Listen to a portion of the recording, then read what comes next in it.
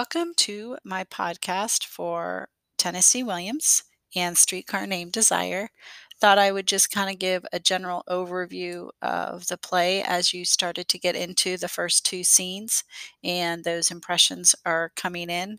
I hope you're paying attention to not only the characters, but also the symbols and motifs in the play.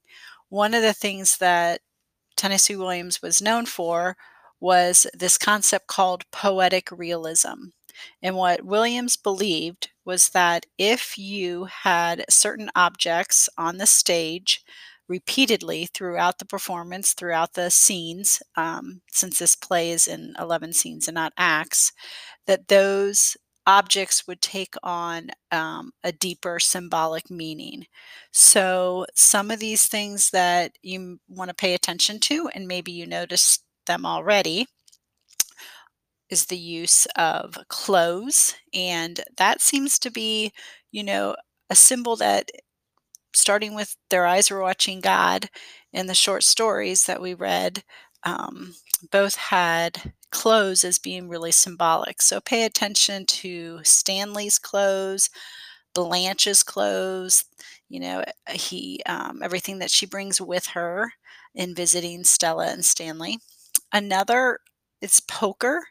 The play was actually titled, his original title for the play was called The Poker Night. And that was because he left, spent some time in New Mexico and worked behind the scenes of a play and found himself involved or watching a lot of the stagehands playing poker at night. And so the original title and idea for the play was The Poker Night. I'll talk about that sometime later.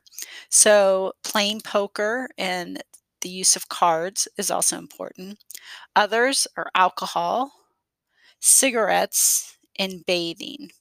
So, pay attention to those dominant objects in the play that appear quite frequently and begin to think about how those objects connect very specifically to characters. Another thing to pay attention to is the music and to help set the mood of a particular scene as well. Well, I want to keep these podcasts short and simple and maybe just give you something to think about as you continue reading the play. Thanks for listening. Have a wonderful day.